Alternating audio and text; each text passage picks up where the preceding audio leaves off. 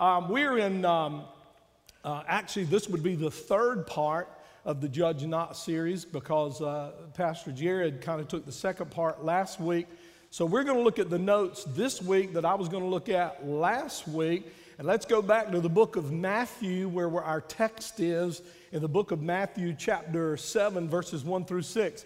I want to just say welcome to all of our guests who are here today, all of our visitors, all of you who are here for the very first time. Can we give it up for them one more time? And our online audience, those who are watching online, thank you so much for being with us today. Those of you who are here for the first time, don't forget to pick up your free gift on the way out today. Matthew 7, verses 1 through 6, the words of Jesus. Do not judge so that you will not be judged. For in the way you judge, you will be judged. And by your standard of measure, it will be measured to you.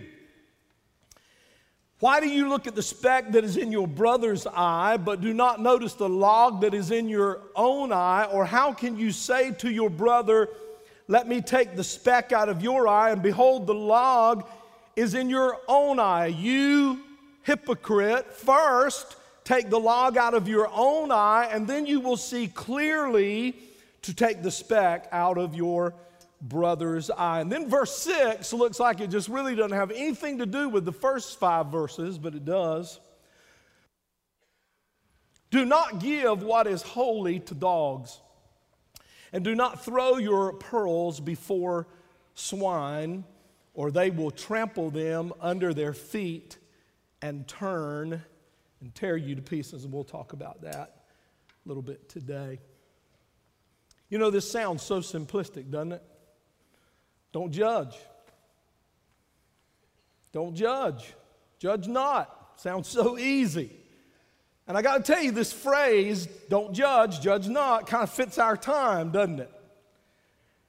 Because we live in an age when the wrong use of judge not would find a ready audience. Our time that we live in, our modern time that we live in, hates theology, the study of God. The time we live in hates doctrine. The time that we live in despises convictions. People speak approvingly about love. We're supposed to love one another. People speak approvingly about let's all compromise so we can just all get along. I mean, can't we just all? People speak adoringly about unity and anything that gets everybody to kind of become one.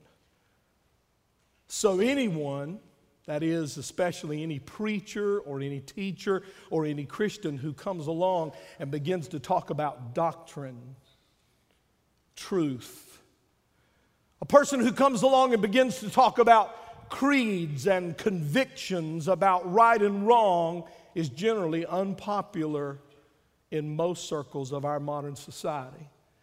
The time that we live in dislikes people of strong convictions. The time we live in dislikes people who speak up and confront society, who disturb the status quo. Our time dislikes people who know what they believe and why they believe it. The modern age we live in dislikes those who are not intimidated about expressing their thoughts.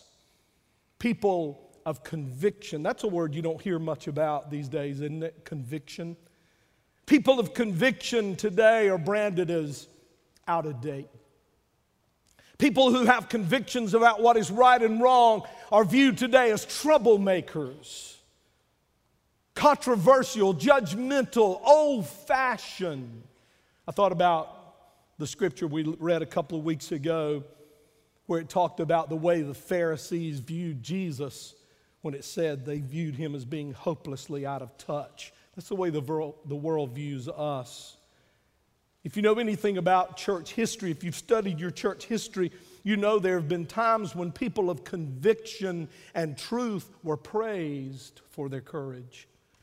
There's been a time in our history as a nation, there's been a time in especially, again, church history, when people were praised for their courage, praised for taking a stand for what is right. They were praised for being people of principle and people of standards and people of doctrine.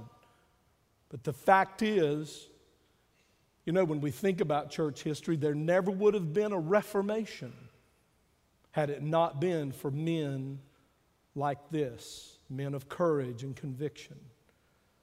But people of conviction today, men and women who draw a clear scriptural line between what is right and wrong, they're viewed as being difficult, non-cooperative.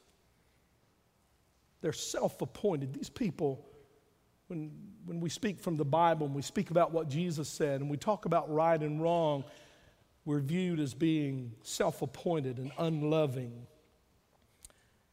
You know, if you're real honest, in our day, the person who is praised and admired, the person who is the hero of our day is the compromiser. The compromiser. So when Jesus said, "Judge not," he was not condemning any and all judging or discriminating. And that is the principle, that is the truth, that is the thing I want to lay down in this message today. And I want you to get hold of this today. Because we live in a time, and we're going to say this a lot during this series. We only have one more sermon, but you've already heard it in the previous two sermons. Judge not, judge not. Anytime we draw a line, anytime we speak about a conviction, anytime we talk about standards, anytime we talk about convictions that come from the Bible about what is right and wrong, not only do we hear people outside the church in the world say, "Oh, judge not." Now we say it in the church. Judge not supposed to judge. But I want to say again that when Jesus said, "Judge not," he was not condemning any kind of judging. He was not condemning all kinds of judging or discriminating. As a matter of fact, the Bible is clear that believers must be discerners.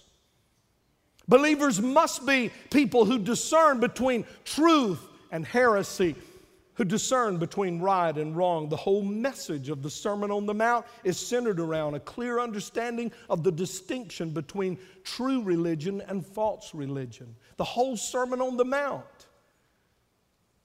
is all about determining the difference between hypocritical living and real living for Christ. We're not to be undiscriminating. We're not to be, as one writer put it, blind sentimentalist. In fact, verse 6, that weird verse at the end of the text I just read that talks about dogs and it talks about dogs and hogs. It talks about dogs and swine. Look what Jesus said, "Give not that which is holy unto the dogs, neither cast your pearls before swine." As a rule, followers of Jesus are to preach the gospel to who? Everybody, as a rule. As a rule, we are to preach the gospel to the wicked. We are to preach the gospel to the profane. As a matter of fact, the Bible says Jesus himself preached to the publicans and the sinners. We're to share the gospel with who? Everybody. But right here, I want you to notice in verse 6.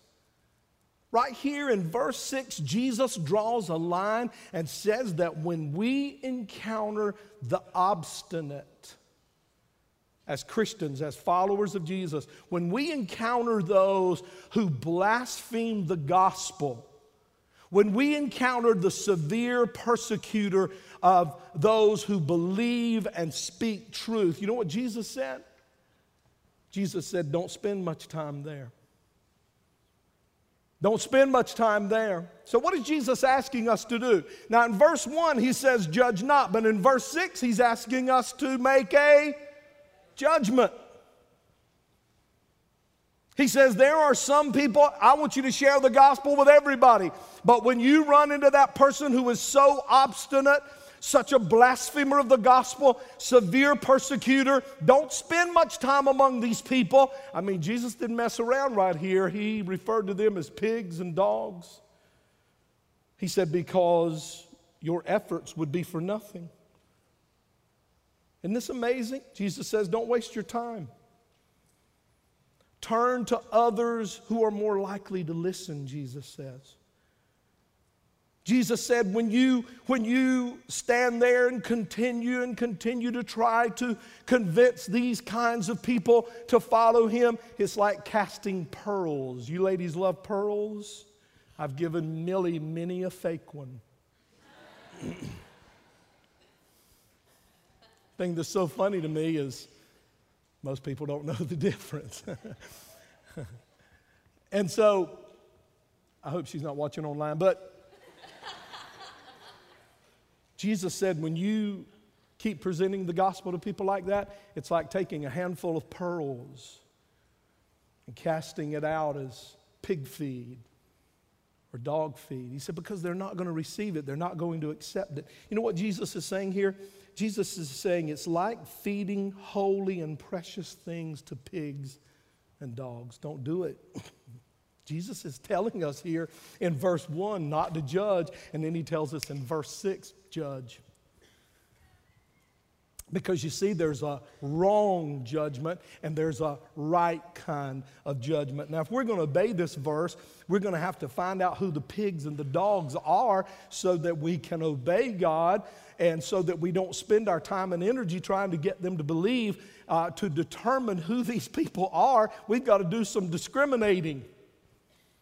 We've got to do some evaluating. I'm sorry, I know it doesn't sound right in our modern day, but we got to do some judging. We'll never know who these people are. Stay in Matthew 7 and jump down now with me to verse 15. Look at verse 15. Jesus says, beware of the what? How in the world are you going to know who the false prophets are, if you don't put what they say up beside the truth, which is the Word of God, and do some what? Judging. You got to do some discriminating. You got to do some evaluating. Beware of the false prophets who come to you in sheep's clothing, but inwardly are ravenous wolves. Listen to the words of Jesus here. The implication here is that if a person does not make a good, sober judgment and only perceive things outwardly, superficially, then all they're going to see are the sheep's clothing, and they'll never know there's a wolf under there unless they do some right, not wrong, but right kind of judging. There must be discernment. There must be judging, or we'll never recognize the false prophets. Then Jesus says, don't judge. Then Jesus says, but if you don't judge, you won't recognize the dogs and the hogs. Without right judging, we'll be deceived, put ourselves in all kinds of danger. Most importantly, spiritual danger. I'm telling you, church, and I'm not trying to bring division in our society today. I think this church is together. But I mean, even with this preaching, I'm not trying to bring division into our community. But I'm telling you right now, this whole idea of everybody just grab on and everybody, we're all one. You know, I'd like to buy the world a Coke. Y'all remember that song? Perfect what? Yeah, see, that all sounds so good, doesn't it? It all sounds so good. Put some flowers in our hair. Go to San Francisco. Not. So this looks like one of those Bible inconsistencies right here.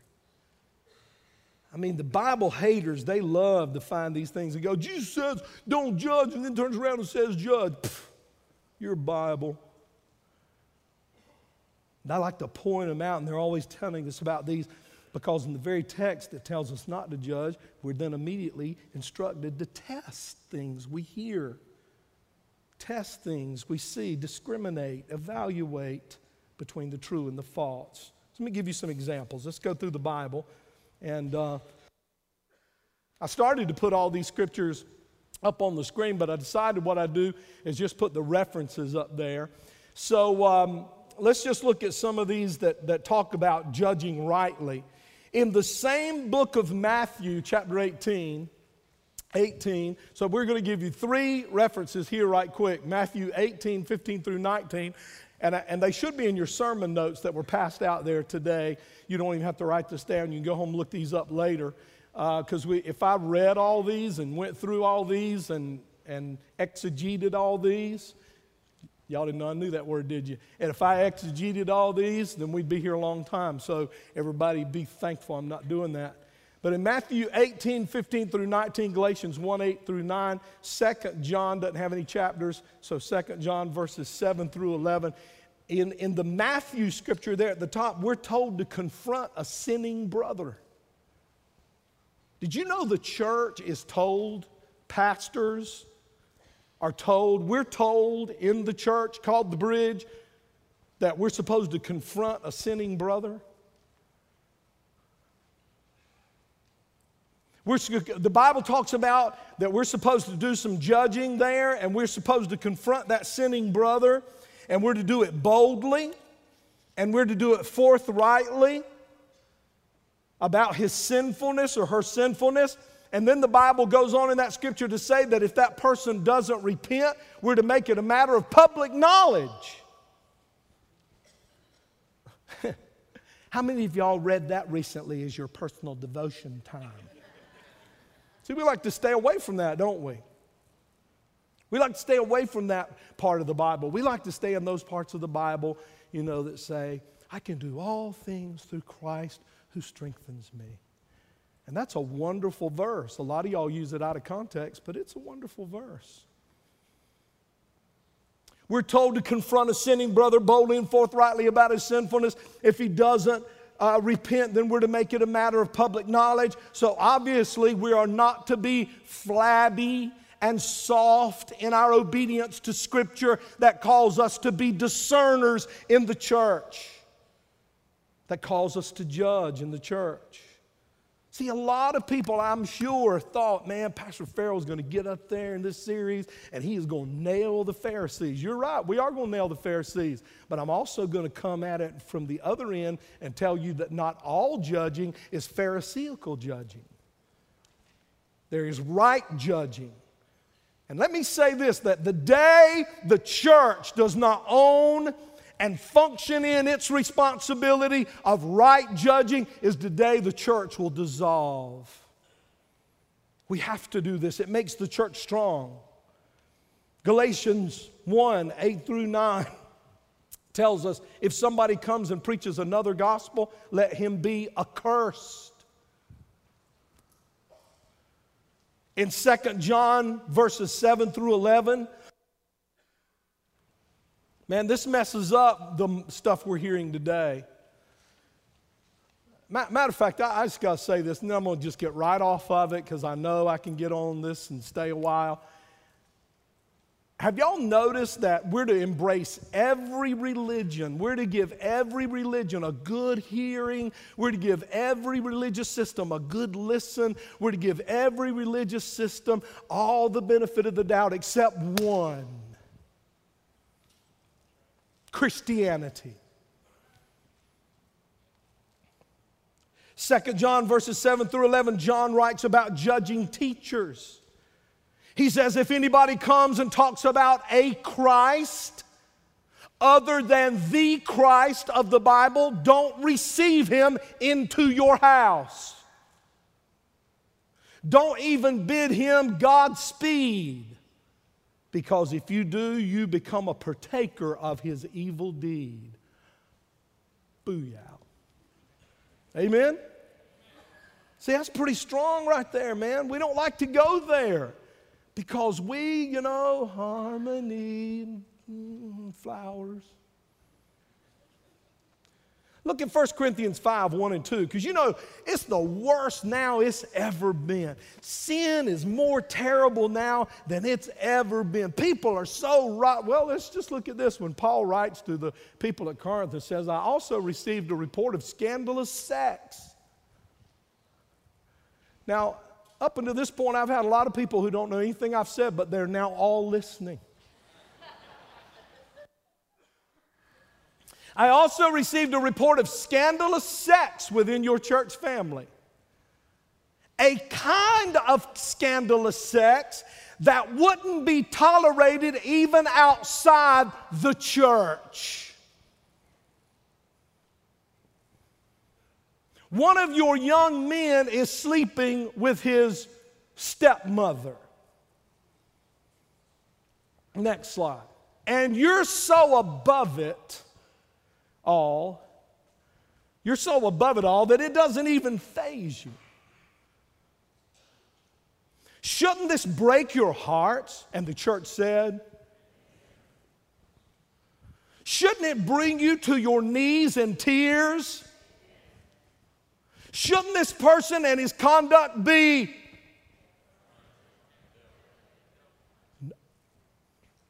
Now, you want to get in trouble as a pastor? You want to get in trouble as a staff? You want to get in trouble as a fellow Christian? You do that right there.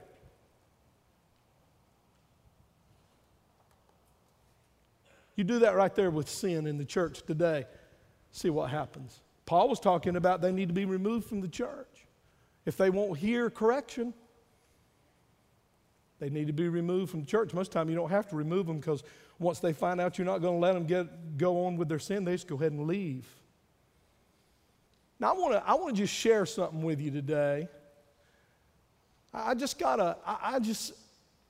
love this church, and I'm going to tell you something, guys. If we are good at everything we do, but we're flabby right here,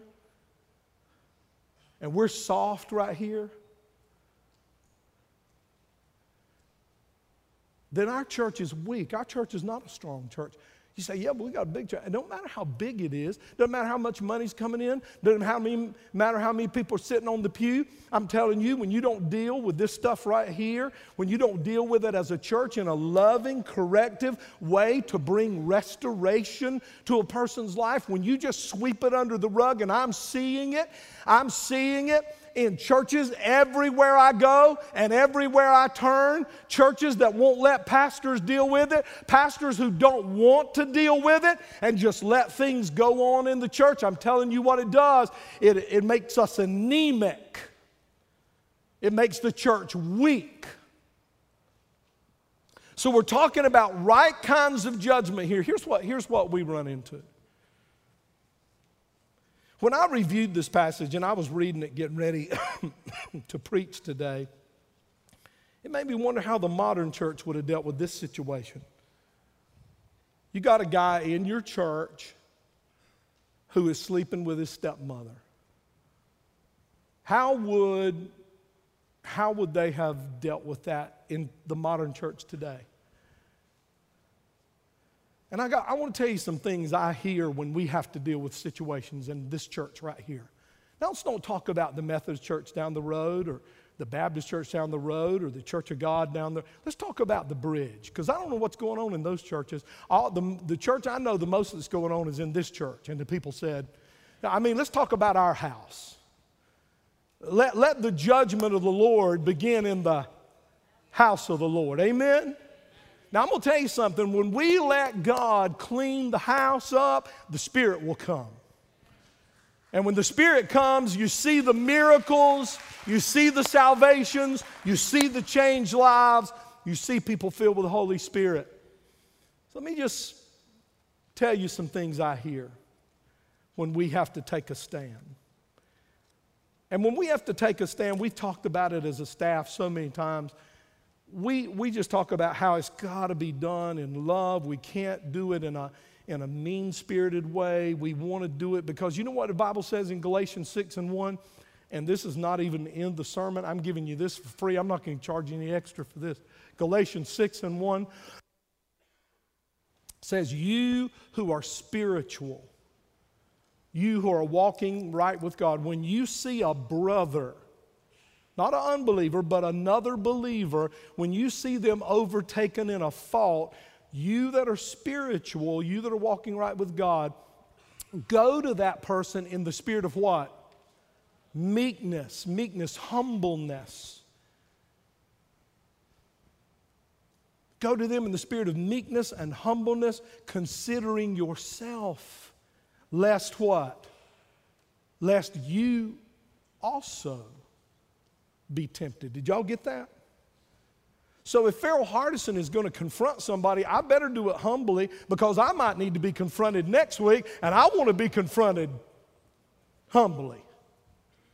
Y'all with me out there?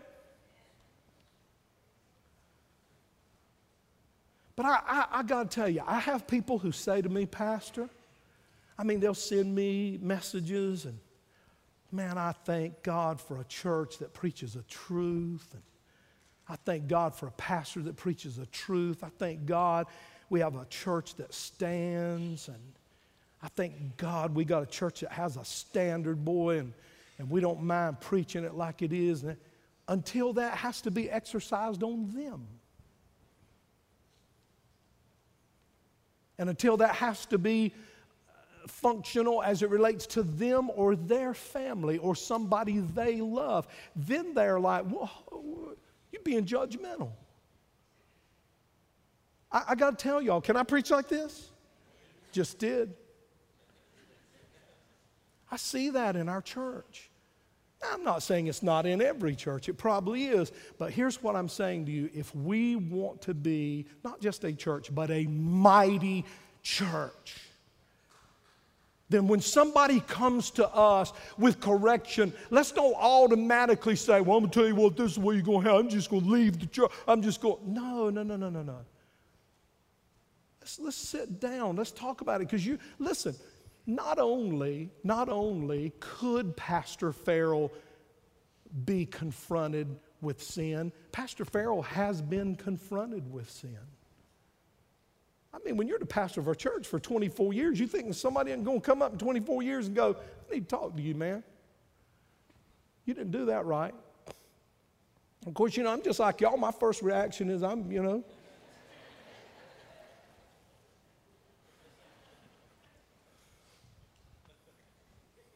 But if we can learn, look, I'm talking about me. I don't like to hear it either. But if we can learn to say, this is somebody who loves me, my church loves me, I don't know what they're talking about, I think they may be mistaken, but I need to hear them. I need to hear what they're saying because they love me, they care about me. But you know what we're concerned about most of the time? Who told you that? Who said? You know what? Can I just say something to you? It don't even matter who said it. All that matters is it? I'll just pause while y'all shout. Pastor, I just love it when you take a stand against sexual sin like adultery and fornication, homosexuality, until you confront those in my life. Now, I'll leave the church. You confront it in my family, I'll leave the church. Pastor, I just love how you and the staff preach from the Bible and you don't hold back any part of the Bible. I just love how you always preach the whole Bible. But I tell you what, it rubs me wrong when you talk about my money. You just get a sip of water right there. Y'all can't blame this whole thing on me. I'm taking Percocet.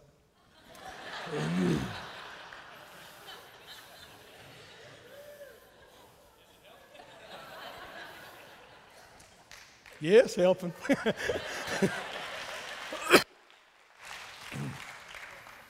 Got me another one for the second service. The true character of a church. The true character of a church.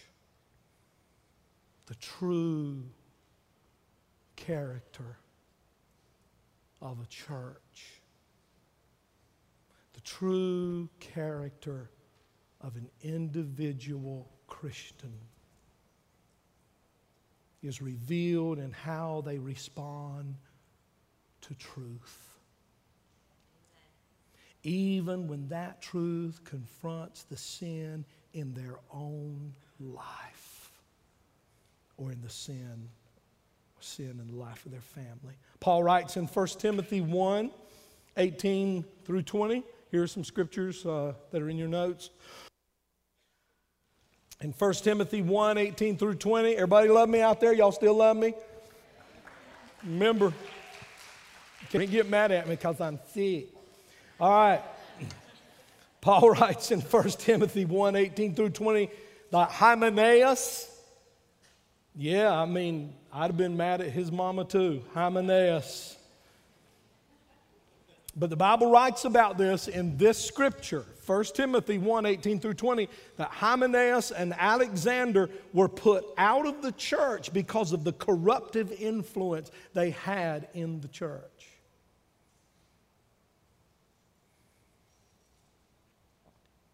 Hebrews 5:14 teaches us, and throughout the whole Bible, we are taught and commanded to discern.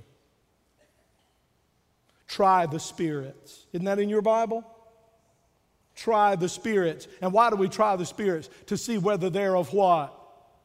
God or not. When you're trying the spirits, what are you doing? You're judging. But there is a right judging and a wrong judging.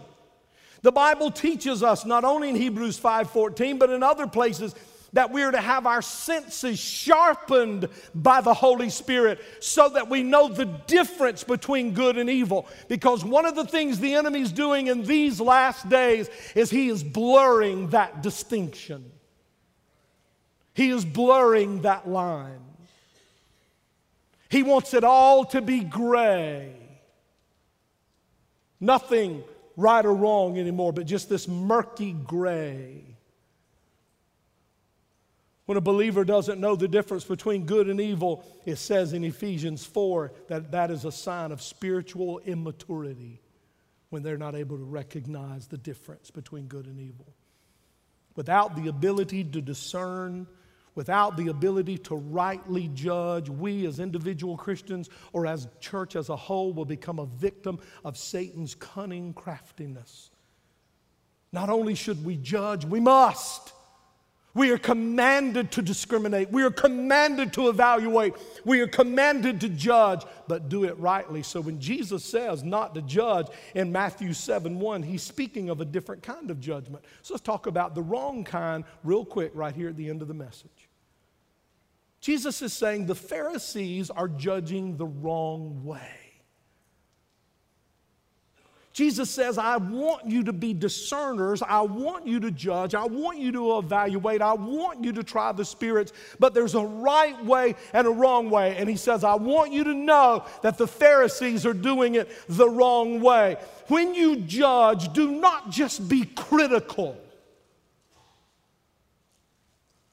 Do not be condemning. Do not do it with a self-righteous, egotistical way like the Pharisees do. See, the Pharisees were judging, and really when you dig into that word, it just means criticizing. I always like what Dr. Adrian Rogers used to say before he passed away, don't take much size to criticize. Anybody can do it. The Pharisees, that's what they were doing. They just criticized other people. And here's what they criticized: their personality. You can't judge a person because of their personality. But the Pharisees would. The Pharisees would judge them because of their character, because of weaknesses. How many have weaknesses? All of us. They judge people because of their frailties. Of course, the church has never done this, but they judge people because of the way they looked, because of the way they dressed. The Pharisees judged people because they assumed their motives. They criticized people just simply because these people didn't do things the way the Pharisees wanted them done and the way the Pharisees did them. So in our modern times, we hear that we should love everybody. This means that we should never judge anybody, but that's not what Jesus is teaching here in the book of Matthew chapter 7. As a matter of fact, let me close with one final scripture right here at the bottom. Leviticus 19:17. And I'm not going to read the scripture per se. You can study it on your own. That's why I didn't put all the scriptures in there. But in Leviticus 19:17, The basic message is don't hate your brother. Don't hate your brother. Instead, what your brother? Love your brother. Don't hate people, but love people. And then it turns right around in that same verse and says how you love them. And the way it tells you to love them is by rebuking them when they sin and not allowing them to sin. And see, we don't take that as love. If somebody sees me straying away from God, if somebody sees me practicing a lifestyle that's not godly, if somebody sees me doing something that they know is hurting my testimony, and people aren't going to want to listen to my sermons, and they're not, then that person needs to call me aside and say, Pastor, I just love you. I just want you to know that what you're doing is being perceived. I just want you to know that, man. I love you. I'm with you. But that's being perceived like that. And if I'm the man of God I ought to look at that guy and go, hey, thank you so much. I didn't know I was coming across that way. Or maybe I did know. And I just break down and confess and say, that is how I felt. That is what was going on inside of me. Thank you for confronting that in me. I'm not saying that's easy. I'm not saying that's easy. I'm telling you that in Ephesians 4, it tells us that the man who's able to do that is a mature Christian. The woman who's able to do that is a mature Christian when they're able to receive it. In other words, to allow your brother to sin and not confront him is not to love him, but to hate him. Leviticus 19. So love doesn't overlook sin. Love confronts it. I'm not talking about going out of here today and backing somebody up in a corner and going, man, I'm so glad he preached that. I've been wanting to lay into you for some time now. Talking about that. Actually, if you're glad I preached this because you got somebody you're going to lay into, you've totally missed the point. I'm not talking about you getting somebody. I'm talking about you being willing to be confronted. We're talking about spiritual maturity today.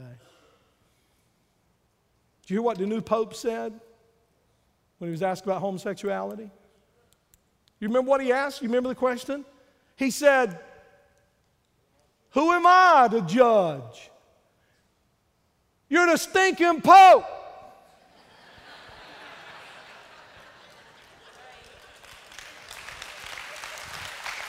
I mean, no disrespect, but come on. Matter of fact, any sin that I call out, it isn't me. That sin has to be clearly spelled out in the Scriptures. Any sin that I take a stand against, any sin that I would say, no, we don't tolerate that. We love them. We want to help. But no, that is not a lifestyle that we accept in our church as being a normal lifestyle. It's not me judging to say that. All I got to do is go to the Bible. The Bible is our standard. The Bible's the standard. The standard isn't what Farrell Hardison thinks it is. The standard isn't what the Pope thinks it is. The standard isn't what any man thinks it is. I'm telling you, boys and girls, listen, let me just say this like it or not, the standard is the Word of the living God. And so when we call stuff out, it's not because we came up with it. It's because the Word of God is just crystal clear. And I know you say, yeah, but I read something on the internet. Really? Did you?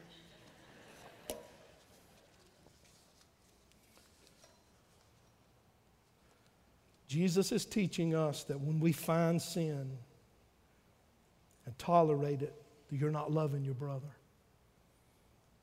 It is love that confronts. You don't do it publicly. When you got to talk to somebody about something, say it to the right person. See Johnny sitting there. If I got a problem with Johnny, guess who I need to talk to? I'm going to come here and talk to this guy about Johnny. That's what I'm going to do. Wouldn't that be wrong? If I need to talk to John needs to talk to me, then I say it to the right person at the right time, in the right spirit, and in the right place. The right place is privately. The right time, you got to time stuff out. You know, like if I'm about to walk up here and preach, don't come up to me and go, hey, listen, while everybody's shaking hands, I want to tell you, I need to confront you with a sin, but just go ahead and preach, and I'll get with you right after the service. Because when the lights come on, I'm going to be up here like this. You know what I'm saying? Right person, right time, right place, right spirit. And when you confront me with my sin, don't be happy about it. Shed a few tears. Amen? I mean, you can tell me I'm going to hell. Just cry when you tell me. Don't be, you're going to hell, man. Yeah. I've heard preachers preach it like that. Father, teach us. Teach us, Jesus. Teach us how to judge rightly.